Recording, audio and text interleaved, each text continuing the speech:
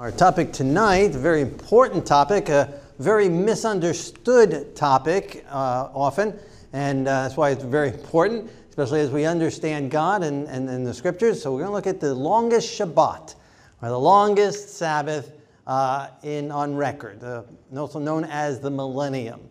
And so we've been longing for peace in the Middle East, but for too long we haven't been able to experience that. There's just been one tragedy after another. We long for shalom, right? Shalom, we greet ourselves, we say hello and goodbye, both with shalom. Jerusalem is the city of peace, and right in the name itself, and yet that city has not experienced peace for very long periods of time in its history. But God promises a time of peace, and before peace often comes trouble. We've been looking at the book of Daniel, so look at Daniel chapter 12, verse 1. At that time, Michael shall stand up, the great prince, who stands watch over the sons of your people, and there shall be a time of trouble, such as never was since there was a nation, even to that time. And at that time, your people shall be delivered, everyone who is found written in the book. All right, so written in the book, we've talked about the books of life, right? The books of heaven, the Yom Kippur, the books of judgment, being sealed in God's book. And so those that are sealed in God's book, they will be delivered at that last time, just after the events of Daniel chapter 11, which we're right at the very end of, just a few verses left there. And if you missed that study, then go to shalomadventure.com, and in the search, just type in Daniel 11, and you'll see the various topics on that, the various sermons on that. At that time, there'll be a time of trouble, but in the midst of the trouble, God will deliver his people. Verse 2, same chapter, Daniel 12, and many of those who sleep in the dust of the earth shall awake, some to everlasting life, and some to everlasting contempt. So we see these two parties. There's only going to be two parties. Two parties on earth and two parties in history. And there will be those that are asleep in the dust, those who have died. Also just two parties among all those that have died. Among all that have died, all that are sleeping in the grave, they shall all awake, some to everlasting life, and some to shame and everlasting contempt. Two avenues, two paths, and that's all there is. John chapter 16, verse 2. The time is coming that whoever kills you will think that he's offering God service. And in Psalm 119, verse 126, it is time for you to act, O Lord, for they have regarded your law as void. And so in this time of trouble, it's not atheists per se that are attacking God's people, but those who think they're doing God's service, professing to believe in God, and yet denying the law of God, or changing the law of God, and thus denying the law of God, will attempt to kill God's people, but God will step in, Michael will stand up, and will deliver those that are written in the book through that time. John chapter 10, verse 14, I am the good shepherd. Other sheep I have which are not of this fold. Them also I must bring, and they will hear my voice, and there will be one flock and one shepherd. God is gathering his people under his truth, under his word, under his righteousness, under his banner, under his law, and gathering them together, and he wants us to be unified in his word. Not unified just for the sake of being unified, but unified in his word as under one shepherd, as one flock together. Not just everyone just doing their own thing and out there and there and there, but coming together, again, united in him, in his truth, in his word. And that's what he's going to do here in these last days, and he's already doing that. He's going to bring it all together. So we'll have that one party following this one good shepherd, following the Lamb of God. And then on the other side, Revelation 13:3, all the world marveled and followed the beast. They worshiped the dragon who gave authority to the beast. And so you got one group following the good shepherd, following the Lamb, and you got this other following the dragon and following the beast. Only two parties. that are alive and only two parties that are dead. Revelation 12, verse 17, and the dragon was enraged and went with the woman and went to make war with the rest of her offspring who keep the commandments of God and have the testimony of Yeshua the Messiah. So you got the dragon and the beast and all that are following him, going to kill, thinking they're doing God's service, going to make war against those on the other side that are following the Good Shepherd, following the Lamb of God, who keep the commandments of God and have the testimony of Yeshua the Messiah. A unique balance of both those two specific identities combined, that have the commandments of God and are keeping the commandments of God as God wrote them, keeping the commandments of God as written in stone, and have faith in Yeshua the Messiah. There's some that have faith in Yeshua the Messiah but don't have the law of God. There's others that have the law of God but don't have the faith in Yeshua the Messiah. But it's that unique combination that the devil hates the worst, and who has his radar on and his attack on to make his final, last, enraging war against, that time of trouble. So that's what's happening as we lead up to the millennium. That's where we're at now.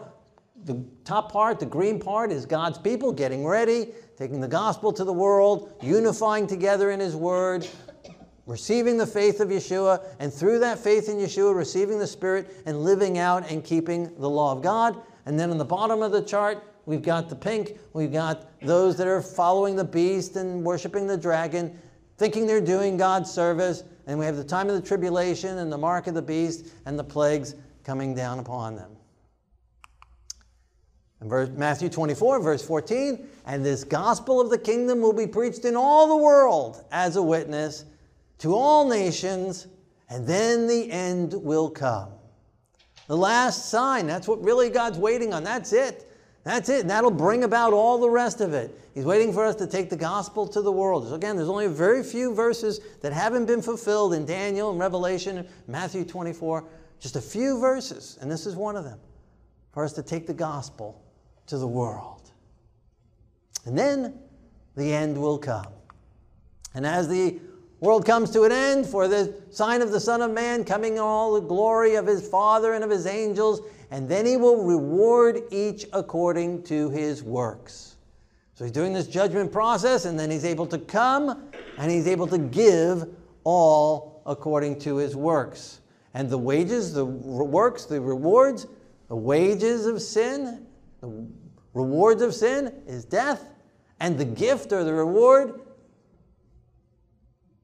for following him, the gift of God, is eternal life through Yeshua the Messiah. The two rewards. He comes again, two parties, two groups, and he comes with his rewards according to our works, according to the faith that's brought about either godly works or a false faith that's brought about man-made works. Another parable in the book of Matthew, in the time of the harvest, I will say to the reapers, gather together first the tares and bind them in bundles to burn them. And so one group is taken during the time of harvest. At the very end, take them and gather them as tares and burn them. What's one group? And then the other group, gather the wheat into my barn. Again, just two groups. One gathered into God's barn simultaneously, and one being burned.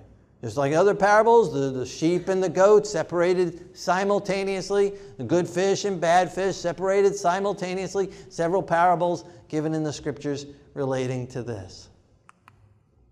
Marvel not at this, for the hour is coming in which all that are in the grave shall hear his voice and shall come forth. Similar as we read in Daniel chapter 12, verse 1. All that are in the graves will hear his voice. And they will come forth. They are sleeping, they will awake and come forth, and they that have done good unto the resurrection of life, and they that have done evil unto the resurrection of damnation. So two resurrections mentioned there, two groups, those that receive everlasting life and those that receive damnation, the resurrection of life and the resurrection of damnation. Now these two resurrections, as we'll see as we look at more text, are bookends on either side of this 1,000-year period of time, also known as the millennium. They become bookends to that, these two resurrections. In 1 Thessalonians chapter 4, the Lord himself shall descend from heaven with a shout, with the voice of the archangel, with the shofar of God, and the dead in Messiah will rise first. We which are alive and remain shall be caught up together with them to meet the Lord in the air, in the clouds. We meet together, gathered together in the clouds to meet the Lord in the air. So he comes at that loud shout, that last trumpet on Yom Kippur. Judgment is done, judgment is completed, the books are sealed. He's able to come, and he comes and he raises the dead.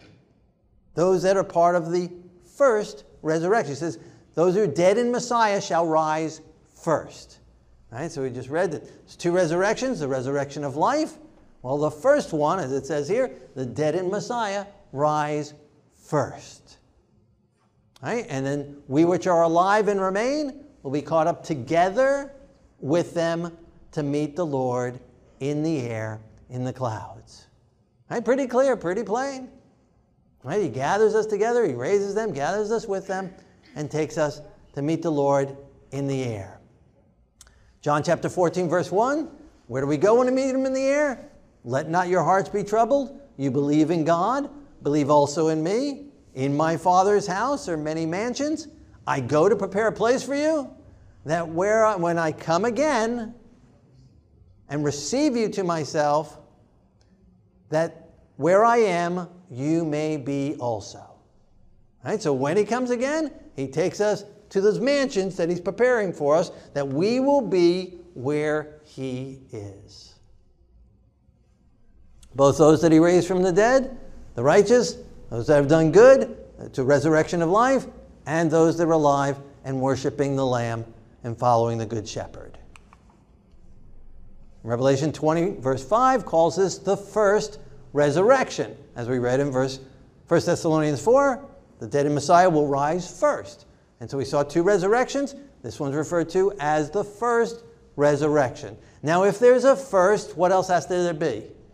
A second, that's right. You can't have a first without a second. Right? Otherwise, you just say there is a resurrection, right? But you say a first resurrection, you got to have a second one in relation to that.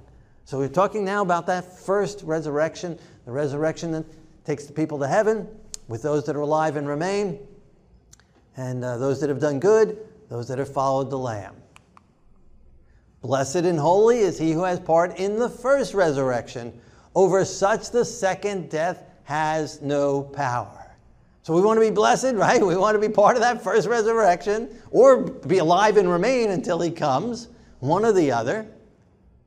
And over such the second death has no power. Now, if there's a second death, what else had there to be? A first death, that's right. There's two deaths that need to take place, right? And now, if we are alive and remain until he comes, we would have still experienced a first death. What would that first death be? Death to self. All right? We all need to die. We all need to die to self. And so the righteous that are in their graves, already they've died that first death, but they also have died that spiritual death to self.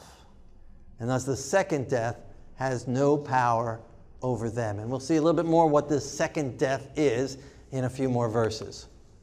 So this takes us to the beginning of the millennium, the beginning of the 1,000 years. It kicks off with the second advent, the second coming of the Lord, which is ignited with the first resurrection, right? So I will come and I will take you to where I am, right? So when he comes in all his glory, with the glory of his Father, the dead in Messiah will rise first, right? So he's coming again, and the first resurrection takes place. And that begins that clock ticking on that 1,000 years. And so that's what happens to the righteous. We which are alive and remain with them are gathered up and meet the Lord in the air. Thus the righteous are in heaven. What about the lost? What about the wicked? Well, that's a good question. I'm glad you asked that. Let's look at some text that says about that. As lightning, Matthew 24, verse 27, as lightning comes from the east and flashes to the west, so also will the coming of the Son of Man be. For wherever the carcass is, there the eagles will be gathered. So here again, still Matthew 24 chapter, this theme of the last day events and the Lord coming, right? So as lightning from the east and from the west, so also the coming of the Son of Man, right? So talking about his coming, talking about that second coming, the second heaven, he's coming. And then wherever the carcass is, why is he talking about carcasses? Why is he talking about coming and then all of a sudden these carcasses and eagles gathering and eating these carcasses? 2 Thessalonians chapter 2, verse 8, whom the Lord will consume with the breath of his mouth and destroy with the brightness of his coming. So this brightness, like lightning from the east to the west, the brightness of his coming destroys the wicked. The breath of his mouth destroys the wicked. And thus they become carcasses on the face of the earth for the eagles to gather and eat, or vultures, really, maybe more accurate. Some of the other things Yeshua said, as in the days of Lot and as in the days of Noah, so also shall be the coming of the Son of Man. What happened in the days of Lot? Simultaneously, two groups, Lot and his two daughters being delivered, and Sodom and Gomorrah being destroyed and burned with the brightness of God's fire coming down on them.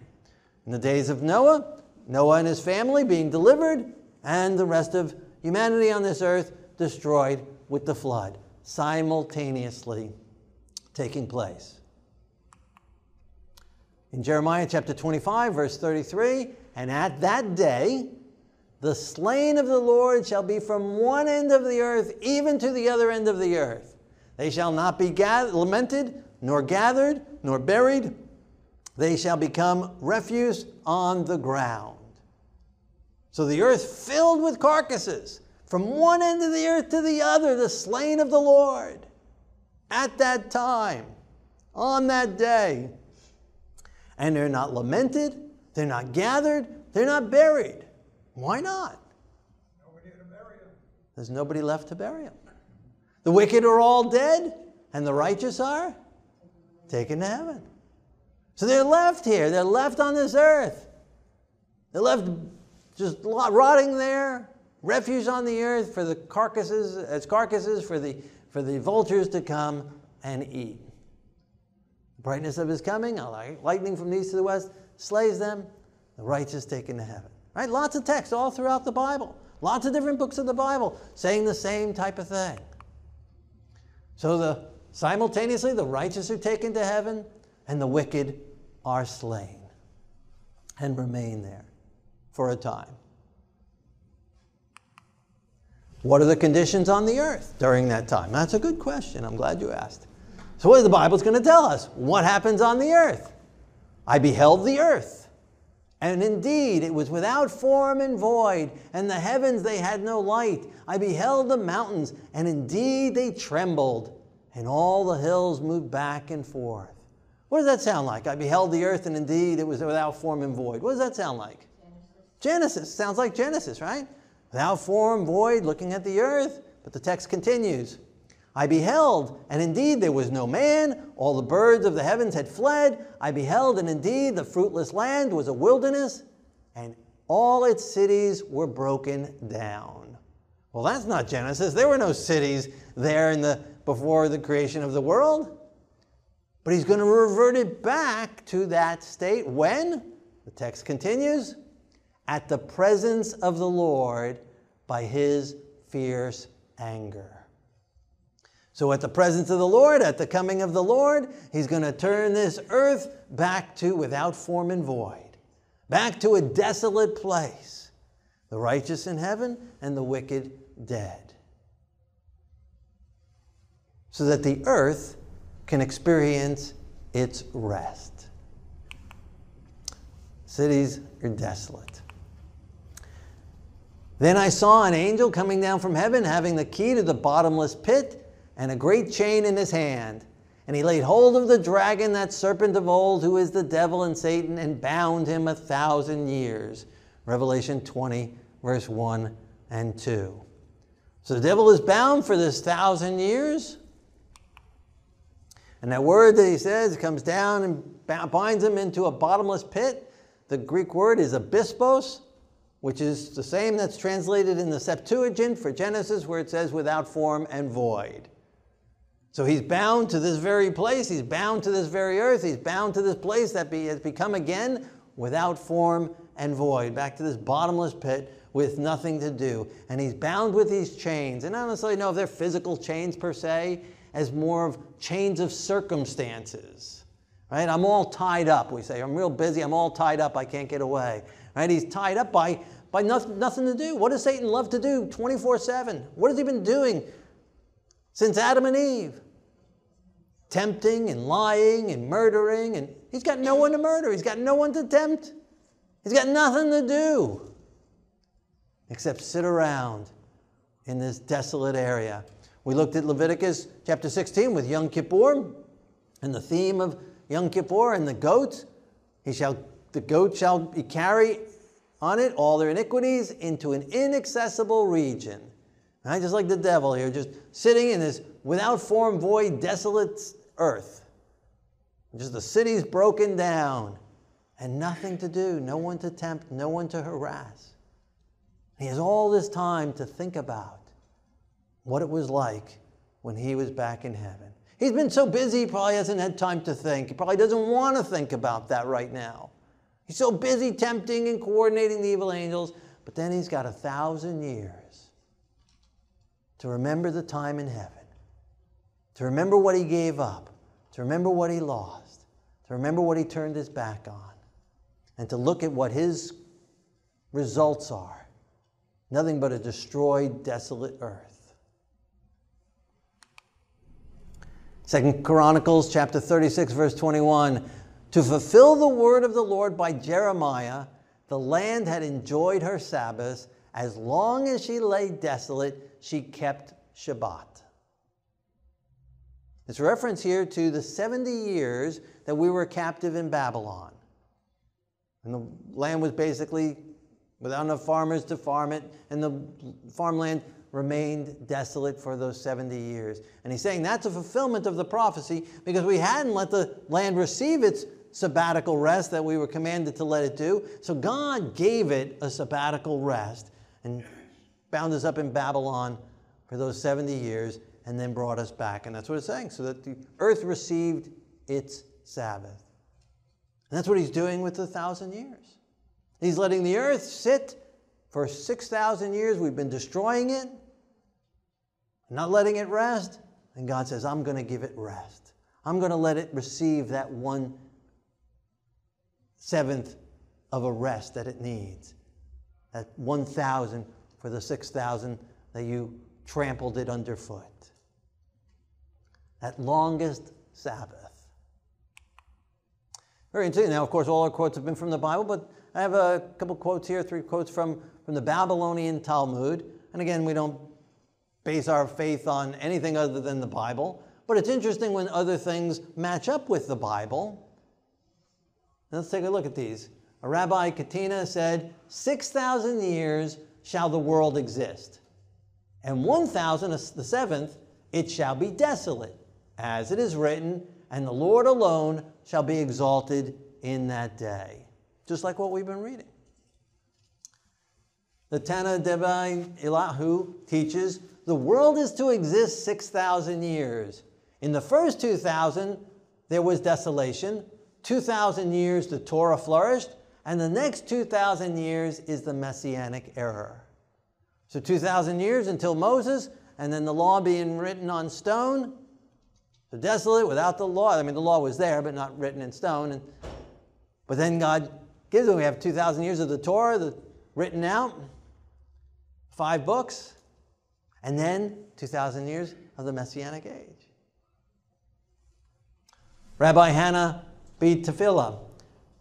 And the Holy One, blessed be He, will renew His world only after 7,000 years. So 6,000 years, we've been trampling it. 1,000 years, it'll lay fallow. And then only after the 7,000th year will He renew it. And that's what we're going to see the rest of Scriptures. Now let's go back to Scriptures. Well, Satan bound for the chain for the 1,000 years.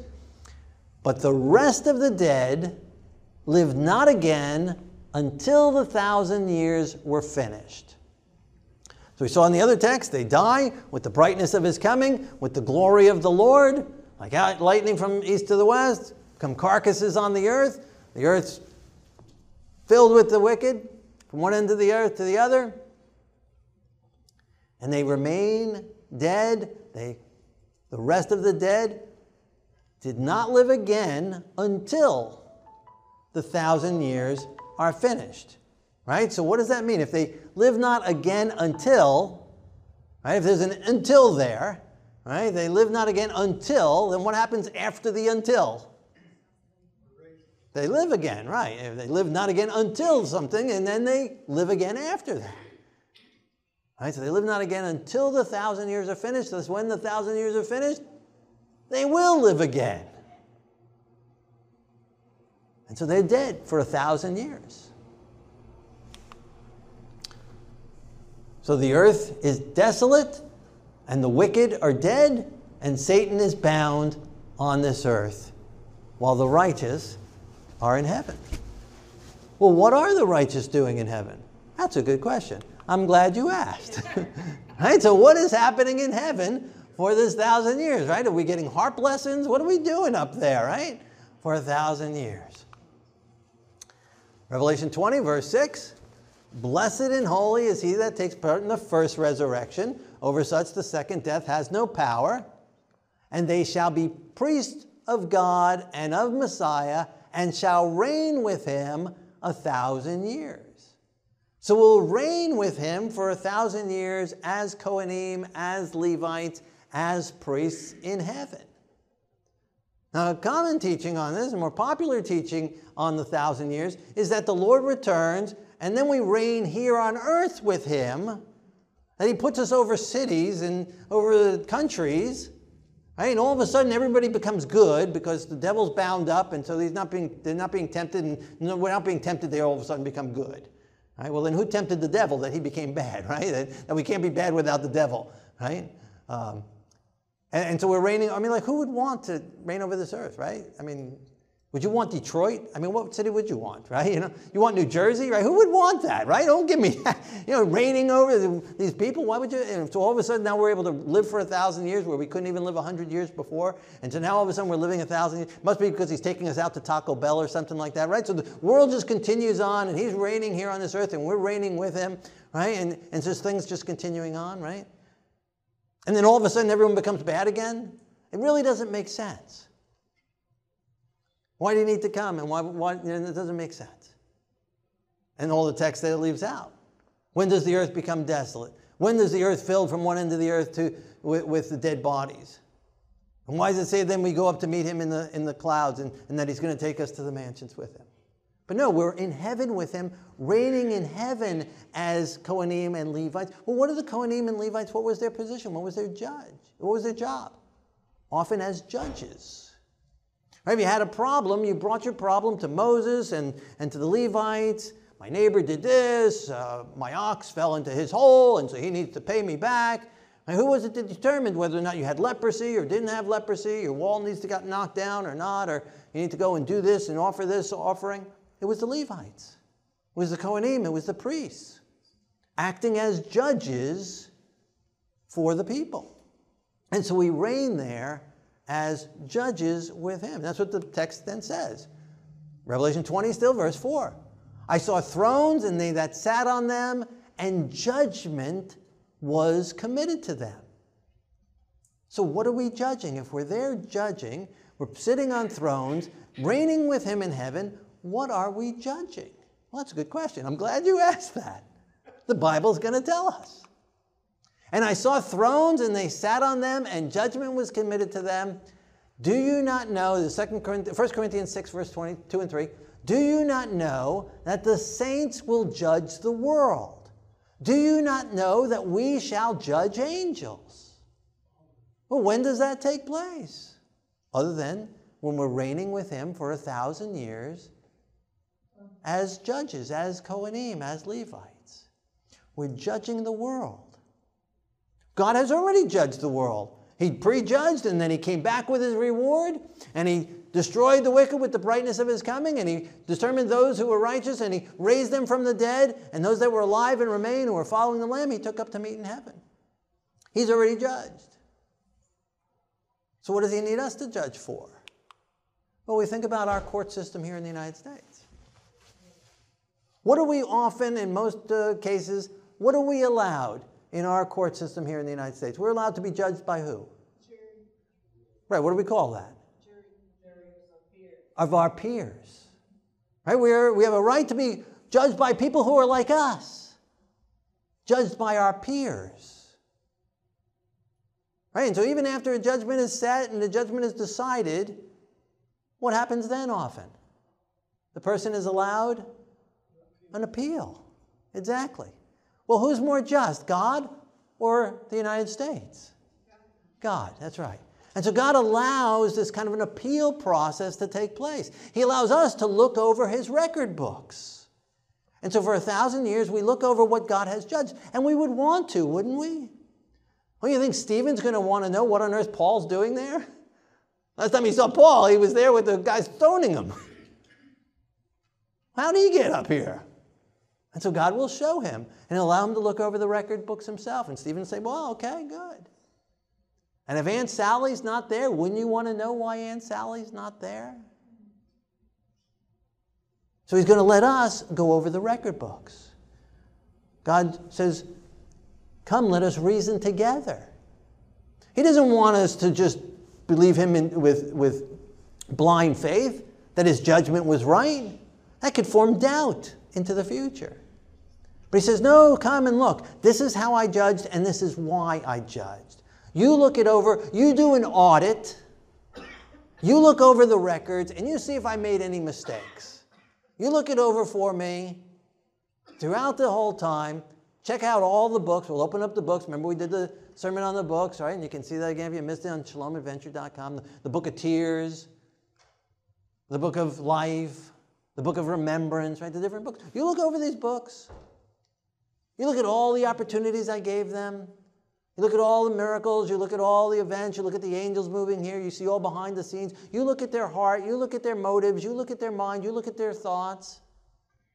And now you determine whether I judged rightly or wrongly. And so God, in his great love and fairness and justice, allows us to enter into the judgment process with him. That's a very loving God. I think that's very beautiful as the character of God, not sitting up there as some dictator, but allowing us to come and sit on his throne with him, to sit at the right hand of the Father with him, to sit behind him and to judge with him, and to look over the record books with him. He's got nothing to fear. And in the scriptures, I should have put the scripture up in Revelation, it says, and we will say, true and righteous are your ways, Lord, O God Almighty. Right? So we'll agree with him. You were right, you were just, you're true. Your ways, your justice, your judgments are right. We'll agree with him, of course, because he's always right, but he lets us see it. And not only to judge other people's records, but I believe he'll allow us to see our own. God, why'd you allow me to go through that? Why'd you give me those parents? Why'd you allow that to happen to me? Why'd you allow that to happen to my loved one? Why'd you allow that sickness? Why'd you allow that death? Why'd you allow that tragedy? Why'd you allow that loss? Why'd you allow that pain? And God will have an opportunity to show us all the things that happened behind the scenes and all the things that happened as a result of that that helped lead us and others towards heaven. And I believe after that process, we'll look at that and say, you know what, God? If I had it to do all over again, if that's what it took to get me and those others here, I wouldn't change a thing. And so again, God allows us to get all those whys out of the way during the 1,000 years so we can enter into eternity praising him, thanking him, and worshiping him without any doubts So doubt cannot creep up ever again. So questioning of God's fairness and justice and righteousness will never creep up again. There'll be no more opportunity for another Satan, because he's opened it all up. He's explained it all. He's shown it all. And the record books will testify that he is right, that he is good, that he is just. I think that's a very loving God. And it matches up with all these scriptures. So during the millennium, during the 1,000 years, the righteous will be in heaven judging, looking over the books, judging the world, judging even the angels. Revelation 20 verse 5, but the rest of the dead lived not again until the 1,000 years were finished. Okay, so then what happens when the 1,000 years are finished? They live not again, and the wicked are raised. Now, when the 1,000 years have expired, Satan will be released from his prison and will go out to deceive the nations. How can he deceive the nations? Because the 1,000 years are up, and they live not again until the 1,000 years were over, and so they are raised in that second resurrection. So there's the second resurrection. The first resurrection was at the beginning, and blessed and holy that those who took part in the first resurrection. And then the second resurrection at the end of the 1,000 years, the resurrection of damnation, the wicked are raised in that resurrection. And so that Satan is now loosed. Again, probably not physical change, but he now has someone to go tempt again. He has someone to now go and follow him again. And so he's loosed from his situation of laying around doing nothing on a desolate earth. And what does he do? He gathers them together to battle. And so he has all his wicked dead from down through the ages. Cain and Nimrod and Hitler and Napoleon and all down through the ages. These master generals, and he's gathering them together for the last great battle. Who are they going to battle? That's a good question. I'm glad you asked. Now I, John, saw the holy city, the new Jerusalem, coming down out of heaven from God, prepared as a bride adorned for her husband. So the new Jerusalem is coming down. And it's coming down from heaven as a bride. What is it that makes the new Jerusalem like a bride? What makes it beautiful like a bride? Is it the pearly gates? Is it the golden streets? Is it the shiny walls? What is it about the New Jerusalem that makes it the bride?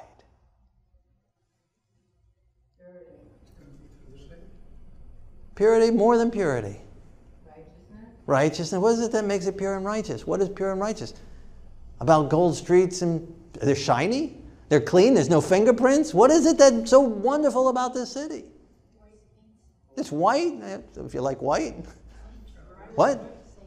The saints, exactly. It's the saints inside the city. Wait, if it's just an empty city, it doesn't matter what it's made out of. But remember, we were taken to the mansions he's preparing for us. We were taken to his city.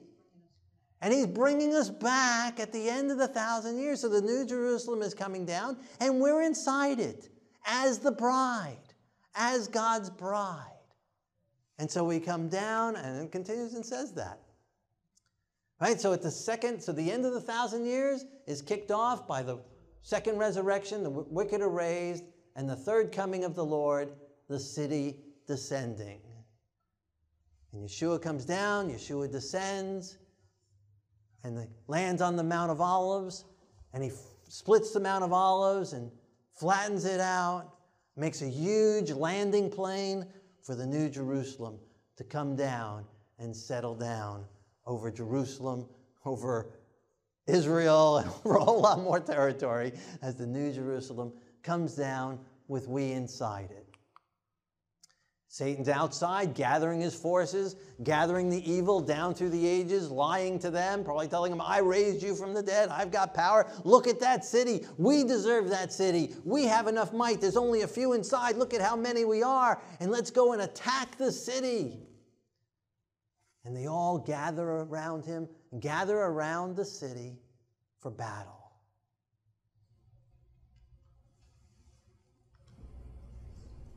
Thus showing their real heart. Thus showing their true color. The same jealousy that they went into the grave with, the same envy and selfishness that they went into the grave with. Oh, they might have looked very nice on the outward. We might have been very pious. We might have been very religious.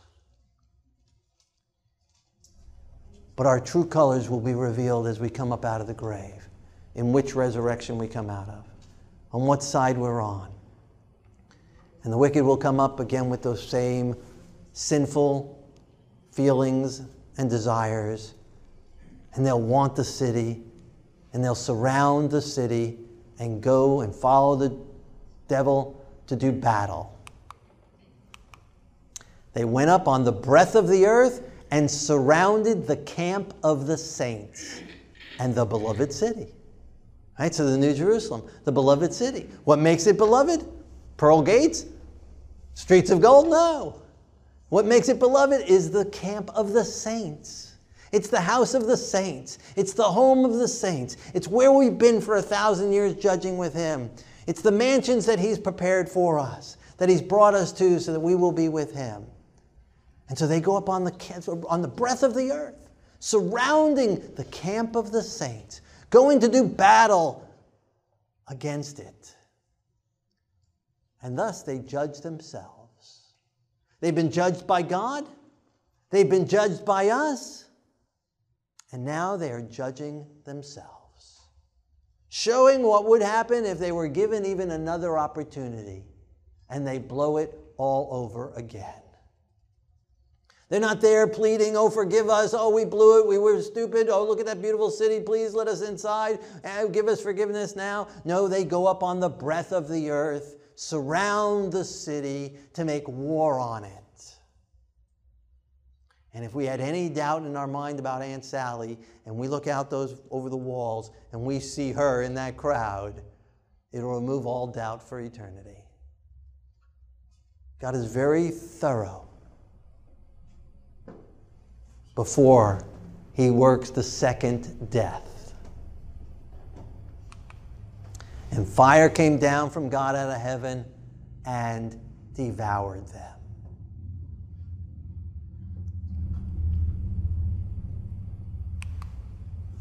Ezekiel 28, therefore I brought fire from the midst of you, and it devoured you. The last text talking about all that are on the earth going against the city, fire coming down from God out of heaven, devouring them. This text is specifically in context, Ezekiel 28, about the devil himself. Fire devouring him. Revelation 20, verse 10, the devil who deceived them was cast into the lake of fire and brimstone.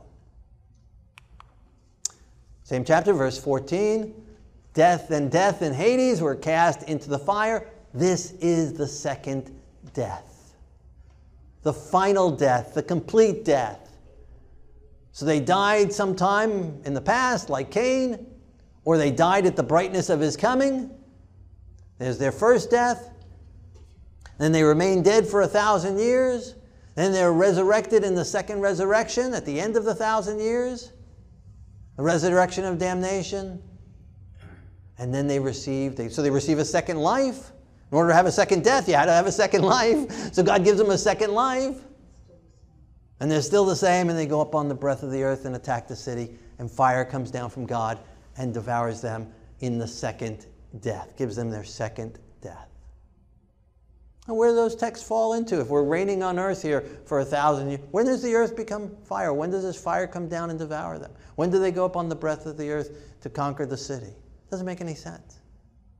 But here, everything fits, one text after another, in a logical sequence, which matches up with, again, the sabbatical concept. And this is the second death. And anyone not found written in the book of life was cast into the lake of fire. So the book of life, again, Yom Kippur, the ultimate judgment. 2 Peter 3, verse 10. The elements will melt with fervent heat. Both the earth and the works that are in it will be burned up. So as fire comes down from God out of heaven, burns them up on the breath of the earth, and turns this earth into one big molten mass of one lake of fire. The earth and the works that are in it will be burned up. All right, when could that happen if we're reigning on earth 1,000 years? When's this earth burning up? When is the earth covered with corpses, not buried, not lamented?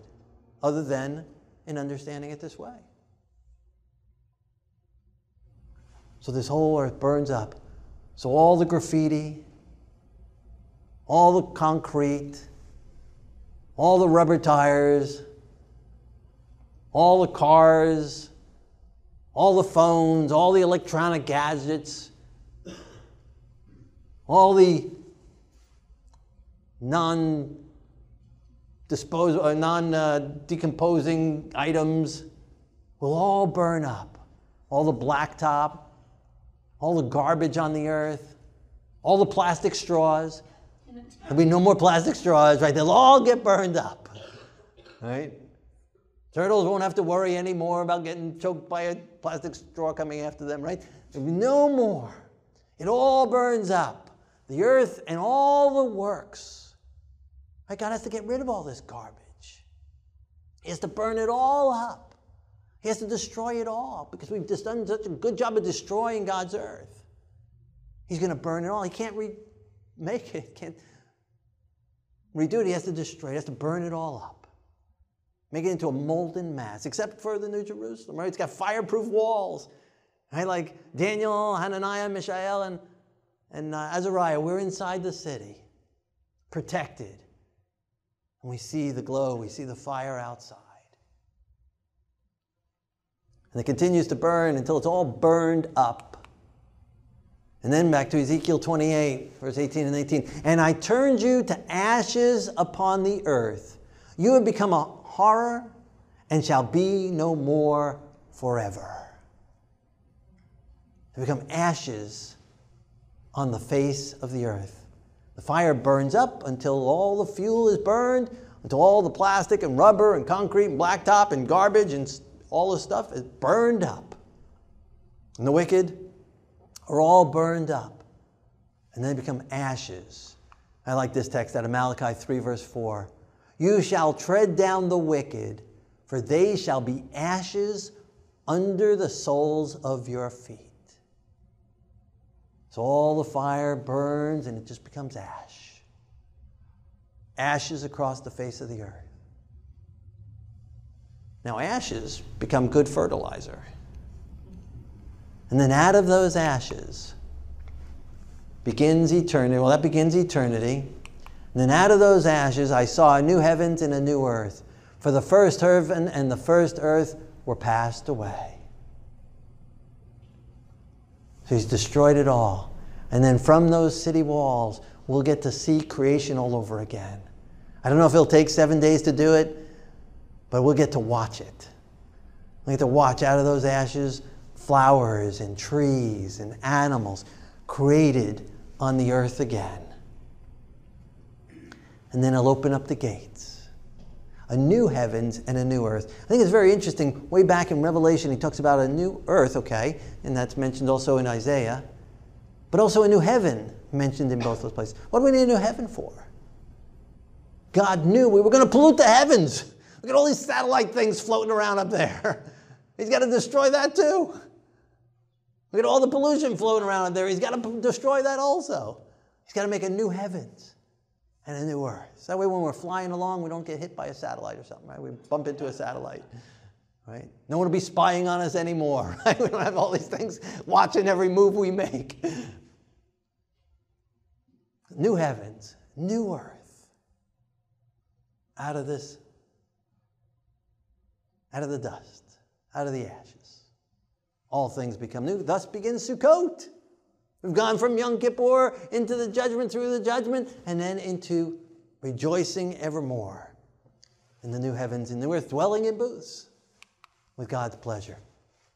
Nevertheless, back to 2 Peter chapter 3, verse 13, after he says the earth has been destroyed and be burned up, the text then continues and says, nevertheless, We, according to his promise, look for a new heavens and a new earth in which righteousness dwells. So Peter talks about the earth becoming a molten fire and then becoming a new earth. I heard a loud voice from heaven saying, "Behold, the tabernacle of God is with men, and he dwelt with them." God moves his throne from wherever it is out there. He moves it with the New Jerusalem, and he dwells with us. And he moves the capital of the universe to this one fallen, dark, sinful planet that he has renewed as a testimony of his grace and his love and his power to redeem and his justice to judge and to deliver. What love God has for us. And they shall be his people, and God himself will be with them and be their God, and they shall see his face. Face to face with our Redeemer. No more through a cloud darkly, but we will get to see him and walk with him and talk with him. And there will be peace in the Middle East. There will finally be eternal peace forever and ever and ever. And sin will not rise up its head ever again, because justice has been done and God has revealed it all for us and for all the universe, that he is just, that he is right, that he is fair.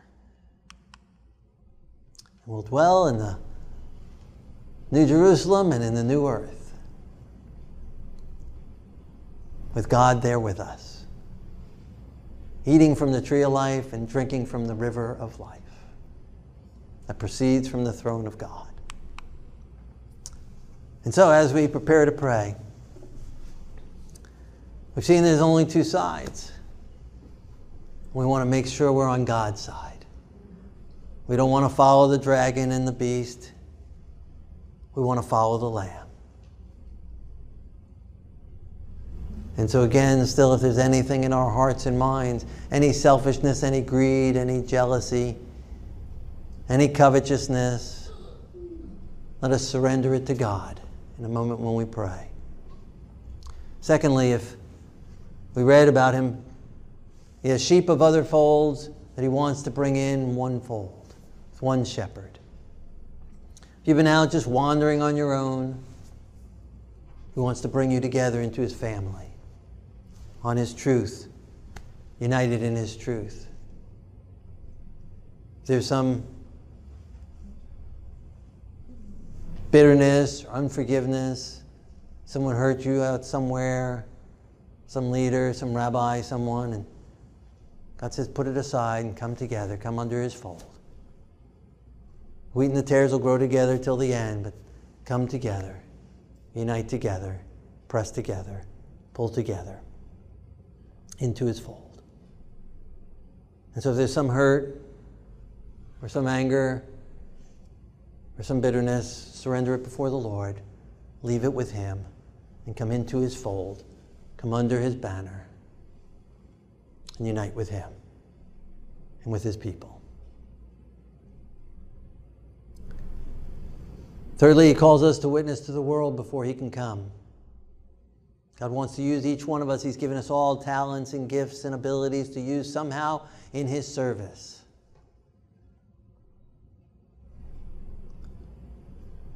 And so if God's impressing your heart and mind, there's something more that he's called you to do. Some area more, maybe someone else to reach, maybe just one other person, maybe just placing some person on your mind, or some activity or some ministry, or somehow or another he wants to use you in his fold to witness to the world around us. In a moment when we pray, say, God, I'm willing, use me. Here I am. Open the doors, use this talent you've blessed me with.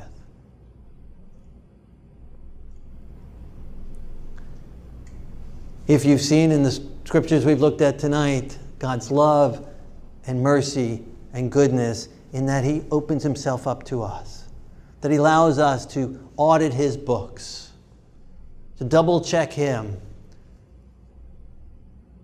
to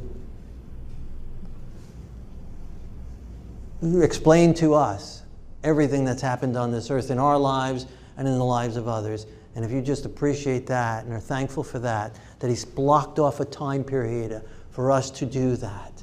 In a moment when we pray, if you just want to thank Him and praise Him for giving us a time where we can sit with Him and ask all our whys and have it all answered. I'll help you to be able to put it off for a little time, knowing you've got 1,000 years to work that out with Him. Then a moment when we pray, you can thank Him for that and release the whys to Him and set it off at least for a little time, knowing that He will open the books and show it all to us. And also reveal what happened to our loved one, this one, that one. And let us enter into that process. Also, we can be thankful that He's going to let this earth experience its rest. And we can be thankful that He's going to create a new heavens and new earth. Make up for the things that we've done to destroy this earth as well, individually and corporately. And so if you want to thank Him for the promise of that, new heavens and new earth, then a moment when we pray, you can thank Him and praise Him and lay hold of that promise that you'll be able to be there and partake of it because of the sacrifice of the Lamb, because of His forgiveness, because of His righteousness. So if any of those areas apply to you, any sin you need to be forgiven of and released and get over, been walking with the devil and you need to turn and follow the Lord, and the moment we pray, get it right with God. Let us pray together. Our Lord and our God, King of the universe, we do thank You and praise You. We thank You for Your justice. We thank You that You know all things. And thank You that You love us. And You count us worthy as intelligent beings that You've created to look into Your mysteries and to enter into sitting at Your throne and enter into the judgment with You. Thank You for Your love and Your sequence. Thank You for laying everything out in Your word. Thank You for being willing to explain it all to us and to answer all our whys. And thank You for giving a time that all doubt can be removed and that we can rejoice forever and ever in heaven with You. If there's any sins on our record still now, Lord, forgive it and cleanse it. Reveal it and convict us. Give us the gift of repentance. Thank You, Yeshua, for being the Lamb, for paying the price for us, for experiencing the second death for us.